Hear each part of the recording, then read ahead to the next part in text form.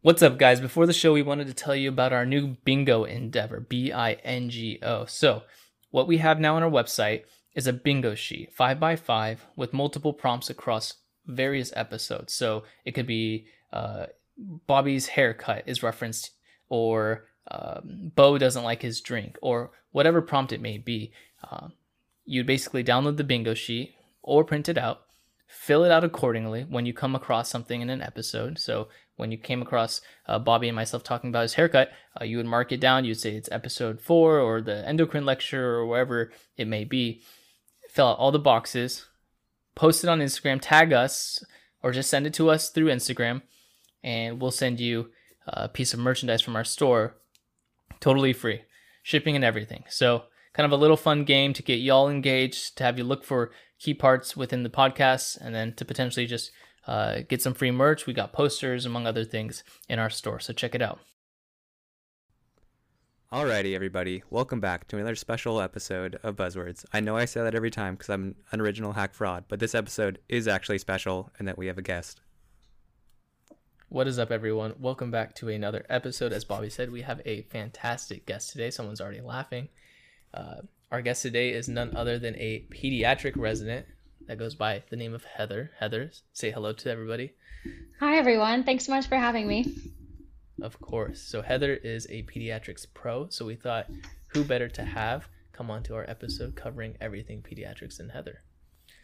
So we're excited. Excited to get stumped. I'm excited to be here. Let's do it. Bobby is notoriously hard to stump, so we'll see if we can get anything past him. But he's also notoriously bad at pediatrics. If you've heard any of our prior podcasts, you can tell that pretty clearly. Are you nervous, Bobby? Yeah, definitely. So, what are we drinking today? Well, I'll start. I am drinking a penicillin. This is a cocktail made with a blended Scotch whiskey. And I thought it was appropriate because it's a little bit medicinal. It has some ginger and lemon in it. It makes my throat feel all nice and warm. That's what I went with. How Bo, cool. what about you? Penicillin. Yeah. I've never heard that. I went with a very classic whiskey. I actually FaceTime Bobby when I was in the restaurant, or I'm sorry, when I was in the grocery store trying to figure out what to buy, but I ultimately went with a cinnamon whiskey by the name of Fireball. So I'm excited. Never heard of it before. Bobby, how about you? I am drinking Wild Turkey. Wild Turkey. Okay. Nice. Appropriate for Thanksgiving. Yeah. Yes, very appropriate. I like the names. The penicillin name is very cool too. All right, how do we crack them with these, Bobby? Well, mine has like a cork on it, so I'm just gonna.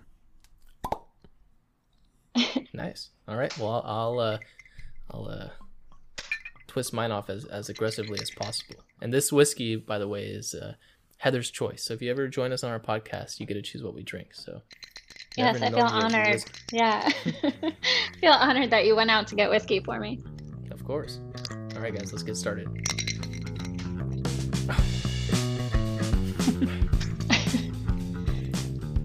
I can't open it.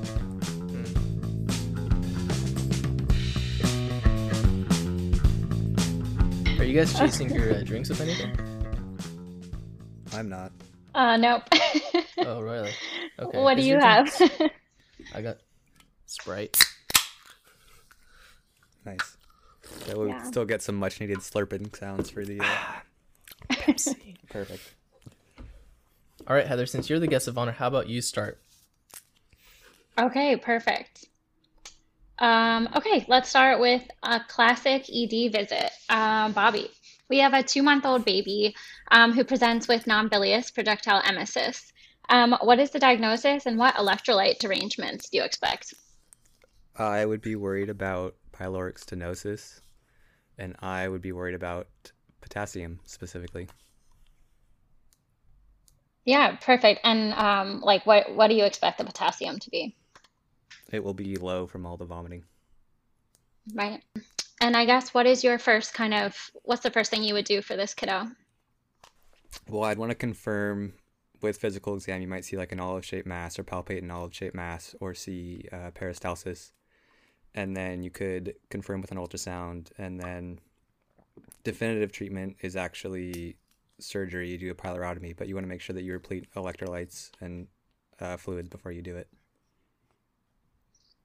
Yeah, that's perfect. The only other thing I had to add is that sometimes on the exam, I know they brought up I think it was like the string sign or like a beak that you can see if they do a barium study. But more often than not, from what I've seen in the ED, we'll just get an ultrasound. And then that can be a definitive diagnosis along with the clinical history. Cool. And then is it the like target sign or the donut sign for the pylorus that you can see?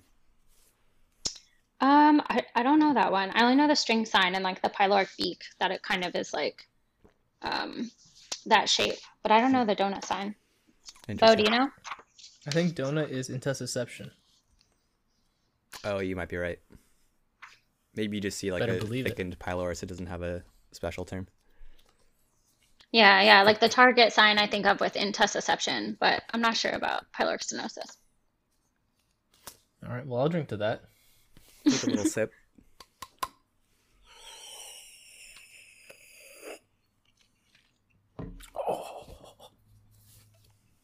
How is it, Bo? That reminds me of college. So, Bo, a child comes in with some thyroid symptoms, and you get a sample of it, and the pathologist drops the report on your desk, and it's mostly redacted, but you can just barely make out a few unredacted words, and it says Hürthle cell metaplasia with lymphoid aggregates. What are you worried about? You're making me think of Hashimoto's thyroiditis. Nice. Yeah, very good. I was not expecting you to get that one right. So we've kind of talked about it before, but just a couple other things to keep in mind is it is associated with HLA-DR3, and it also puts you at an increased risk for non-Hodgkin's lymphoma, typically a B-cell lymphoma. Right. And is this found in the pediatric population often? Heather, do you know? Bobby? I didn't think of it as like specifically a pediatric thing, but Bobby, maybe you know something I don't. I think autoimmune stuff can kind of be more common in teenagers. I think this is one of the cases where it is. Bobby's Okay, sweating good. because he thought we were doing an endocrine lecture. Now he's pivoting.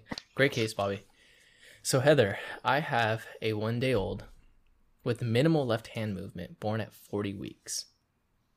Also notable for some left pupil that is a little bit contracted and some sagging of the eyelid. What's going on? A 1 day old. This makes me think of a brachial plexus injury that the baby encountered during birth. Okay. So let me elaborate and say that the baby's forearm was supinated and the wrist was extended. Does that narrow down where in the brachial plexus this injury occurred? I'm sure it does. But I'm not sure where it is. So let me ask you another question. What are the risk factors for a brachial plexus injury in a newborn? So, a brachial plexus injury in a newborn often occurs when you have more traumatic deliveries, such as a C-section, or maybe it's a baby that's kind of on the larger side, like over 8 or 9 pounds. Right. So anything in the mother that would make you think, okay, it's more likely to be a large infant. Maybe it's more likely to have some shoulder dystocia and ultimately some brachial plexus injuries. Yeah, so we think about that in our moms who have diabetes. Perfect. Yep. So that's exactly right. So you got, I would say, 4 out of the 5 questions correct, where this baby who came in, born at 40 weeks, left forearm is supinated and extended. It's known as the Klumpke palsy, Klumpke, Klump. Post-production Bo here, guys. We are talking about Klump's palsy here, which affects CAT1, but I described it incorrectly. I was describing Erb's palsy, which affects the upper trunk, sometimes memorized as the Erber trunk. Shout out to a listener for catching this. And in this specific one is due to CAT1 traction, and the hint for that, as silly as it might seem and as like into the weeds, but was that the fact that he had some ptosis and meiosis, so you were affecting sympathetic fibers that run along the T1 nerves. those were kind of learning points from that. And so let's say, Heather, this kiddo comes to your clinic, and the mother's anxious and she's like, what's the prognosis for this kiddo? Do you have anything that you would advise her? Yeah, so some of these babies, there's actually non-surgical treatments, I think, available for a lot of these kids. It kind of depends on the severity of the injury. Um, but to be honest, if I were a pediatrician, I'd probably refer this kiddo to get just further evaluation by the neuro and by the surgery teams. But a lot of Okay. them do actually resolve on their own.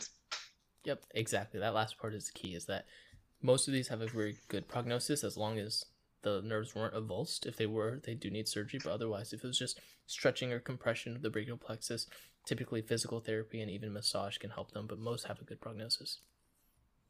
Awesome. I'll drink to that. I'll drink to that. Turn up. Cheers.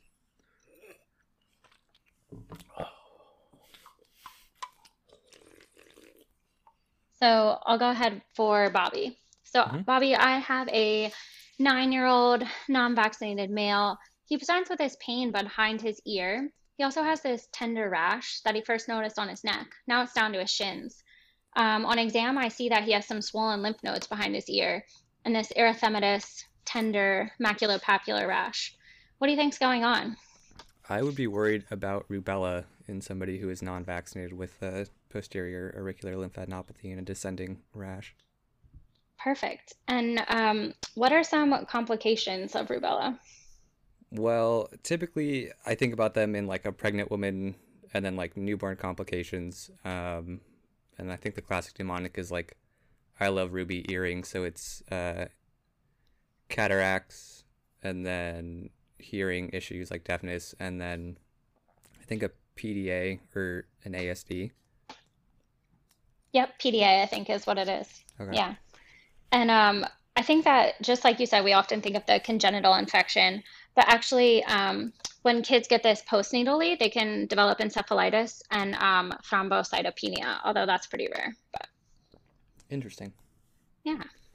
Heather, have you seen any kiddos with rubella?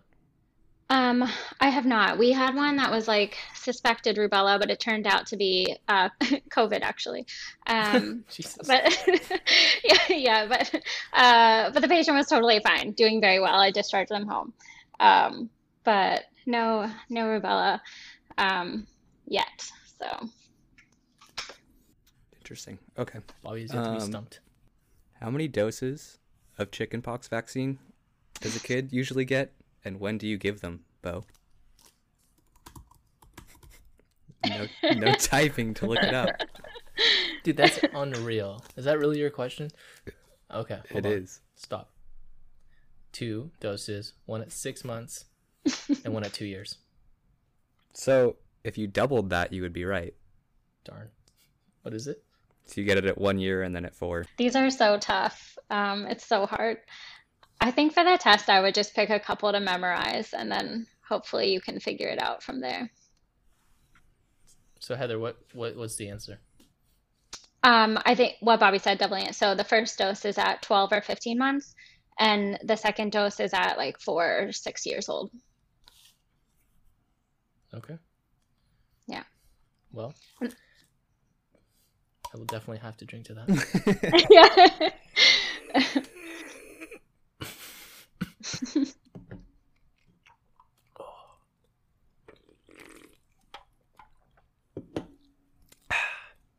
Any other vaccination schedules, Bobby, that you think are particularly high yield? Maybe. Maybe they'll Okay. come up as future questions to get you to drink. Who knows? All right, I want to give Bobby a question because I'm getting a little angry. That first question was totally reasonable. But Heather, I will ask you another question. So, I have a kiddo come in with parents, and they're drooling a lot. Parents are upset, and they're concerned that the kiddo might have swallowed something, a foreign object, per se. They don't know when, but definitely swallowed something. What are the things that start running through your mind? What are you starting to get concerned about? What is the one thing that you have to take out regardless? The one thing I have to take out regardless would be batteries. Perfect. I would say most other things you can just observe. We've had kids sit in the ED and you just kind of watch their serial x-rays as their coins move through them until they go to the bathroom and find it in a toilet. But Of course, if there's any airway compromise, I would also be worried. So like wheezing or respiratory distress. Yep, touched on all the key points. Button batteries, particularly any type of battery, but really button batteries are the ones that don't even need. They're the ones that can kind of conduct the current just by like sitting in the mucosa, and they can cause a lot of erosion. But otherwise, other foreign objects, if you know relatively when they were, ingested, you can kind of confirm that they're moving through the GI tract. You can just observe them as long as there's no compromise of the airway. Very good. Perfect. One thing I would just add is I think, and it's like more of a recent thing, is actually like neodymium magnets, because they sell like those magnet toys that are like tiny little balls that stick together. And I guess I've seen it on, I think it's on, there was a URL question about it where the kid ate multiple magnets and there was like a risk of them like pulling towards each other in different segments of the small bowel. So you have to go get those as well. Oh yeah, that's a great point. Yeah, it's a great one. Okay. Bobby, how are you at math? I'm okay. Okay. Okay. Whip out your calculator. You have a 5-day-old female. She presents for a checkup. She's sleeping comfortably in her mom's arms. Mom's been having some difficulty with breastfeeding, but she's getting help from a lactation consultant. The baby was born at 39 weeks and she weighed 3,500 grams. Her weight today is 3,300 grams. Are you worried about this? No. So typically babies lose a little bit of their water weight once they're born. I think it's usually by 2 weeks when you expect them to be back to birth weight. Right. And how much would be too much birth weight loss? I think it's 10%. And you said she was 3,500 and I guess you said 33, so maybe she's a little bit over.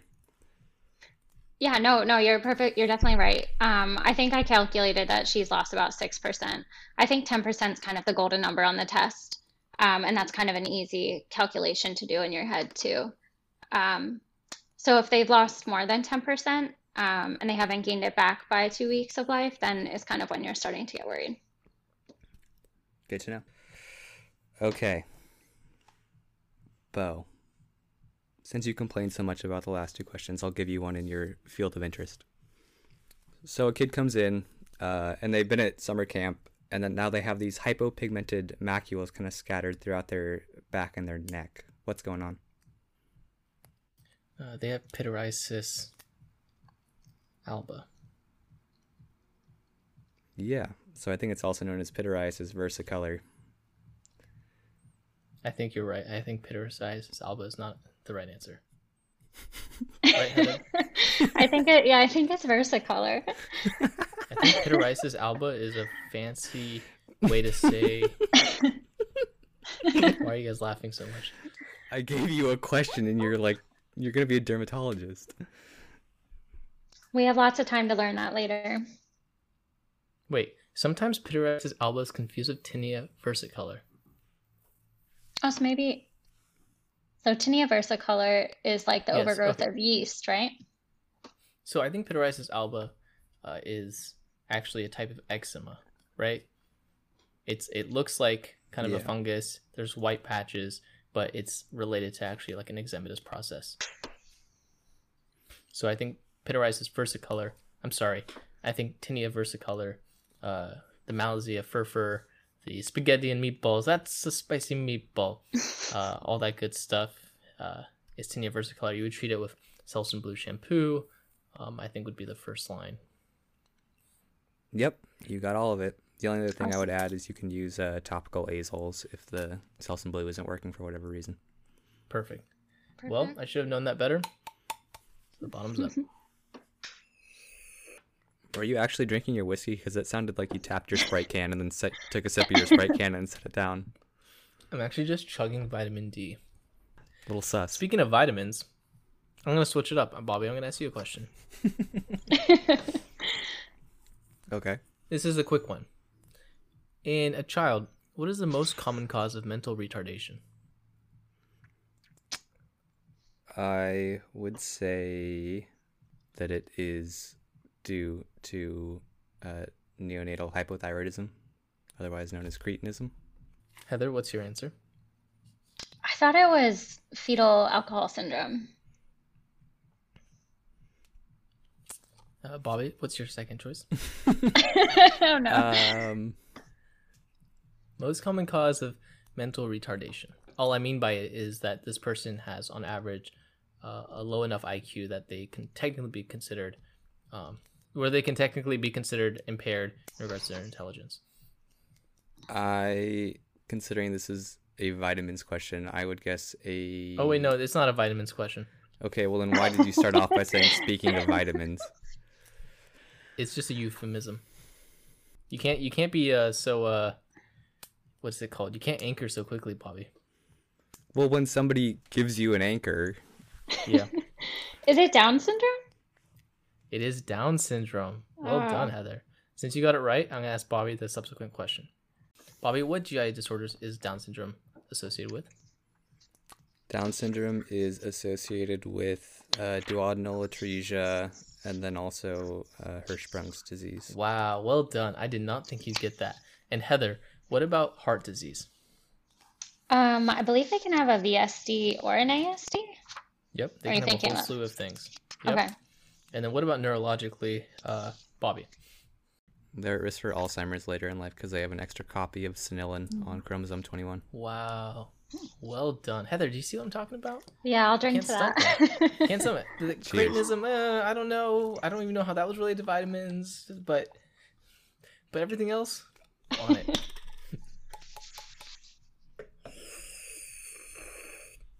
And interestingly, one thing I did forget to mention is that there's one maternal risk factor that's scientifically proven. Any ideas? Anybody? Age? It's simple. It is age. Wow. I'm shocked. I'm green with jealous rage of how good you are at this. Well, anyways. I just remember seeing that chart, and it's like, I think the risk of Down syndrome in a 30-year-old is like 1 in 40,000 or something, and then by the time you're 40, it's like 1 in 20. So it's like this exponential curve upwards. I think it's a chart that many female residents have burned into their memory, to be honest. Okay, Bobby. We have a 6-month-old female. She comes in with 2 days of like a low-grade fever, rhinorrhea, cough. Her parents also report several episodes in which she appeared to stop breathing for a couple seconds. They're pretty worried about that. On your exam, you hear coarse breath sounds. You don't hear any stridor. But then 2 days later, she develops respiratory distress, hypoxia. My question for you is, what is the earliest vital sign change that you usually see in this condition? Tachycardia? That's what I thought too, but it's actually increased respiratory rate. It's the earliest and most sensitive vital sign change. And then, of course, what is our diagnosis? RSV. Yeah, perfect. What else can you tell me about RSV? It's seasonal, predominantly in the winter months. Preterm babies can get palivizumab to reduce their risk of getting it. Those are the main things I remember, to be honest. No, that's perfect. Yeah, definitely seasonal, kind of late fall, winter, maybe early spring. RSV is the most common cause of bronchiolitis. I don't know if we actually said bronchiolitis out loud. And then this is like a clinical diagnosis, but if you got a chest x-ray, do you know what you would see on it? Is that the steeple sign? No, that's a good guess. Bo, do you know? RSV, bilateral patchy infiltrates? Yeah, it's kind of a trick question because it's pretty non-specific. You might just see hyperinflation. You might see interstitial infiltrates. I think the steeple sign is that epiglottitis? Croup. Croup, yeah. Oh, right. I get those mixed up. Yeah. Parainfluenza. Same family. Same sketchy. Same sketch. Same sketch, yeah. Heather, have you actually seen the use of palivizumab? Yeah, I have. I just rotated in the NICU a little while ago, and we have a lot of really high-risk kids in there, like X23 weekers. So they qualify for palivizumab. Yeah, and a lot of those kids have chronic lung disease as well. Wow. Yeah, cool stuff. Yeah. Well, I'll drink to that. Yeah. How's everyone's drink so far? I have like a little bit of lemon. It's a little tingly. That's also warm with the whiskey and the ginger. It's really nice. Did you make this drink yourself? Yes, yes, I did. Okay, so it's not just like whiskey that you bought. It's like whiskey plus things that you put in there. Yeah, yeah. So it's the whiskey is called Monkey Shoulder. Mm, It's a blended malt scotch, and then yeah, and then I did some ginger and lemon. Yeah, and honey. wow. And Bobby, how about you? How's your drink? Pretty solid, I would say. Maybe a hint of bismuth, a little bit of beryllium. Um, Maybe a little less coppery than the beer you yeah, had prior. yeah. No, Wild Turkey's super good. I'm bad at describing how whiskey tastes, but it goes down smooth. Nice. Well How done. was yours, Bo? Mine's great. It's bringing back memories, good and bad. But overall, I'm very happy that we're doing this. So, all right, guys, that is it for the first part of this pediatric series. Stay tuned for parts 2 and 3 as they come up, and keep listening to see what we ultimately score our whiskeys. Alrighty, Gunners. See you next time.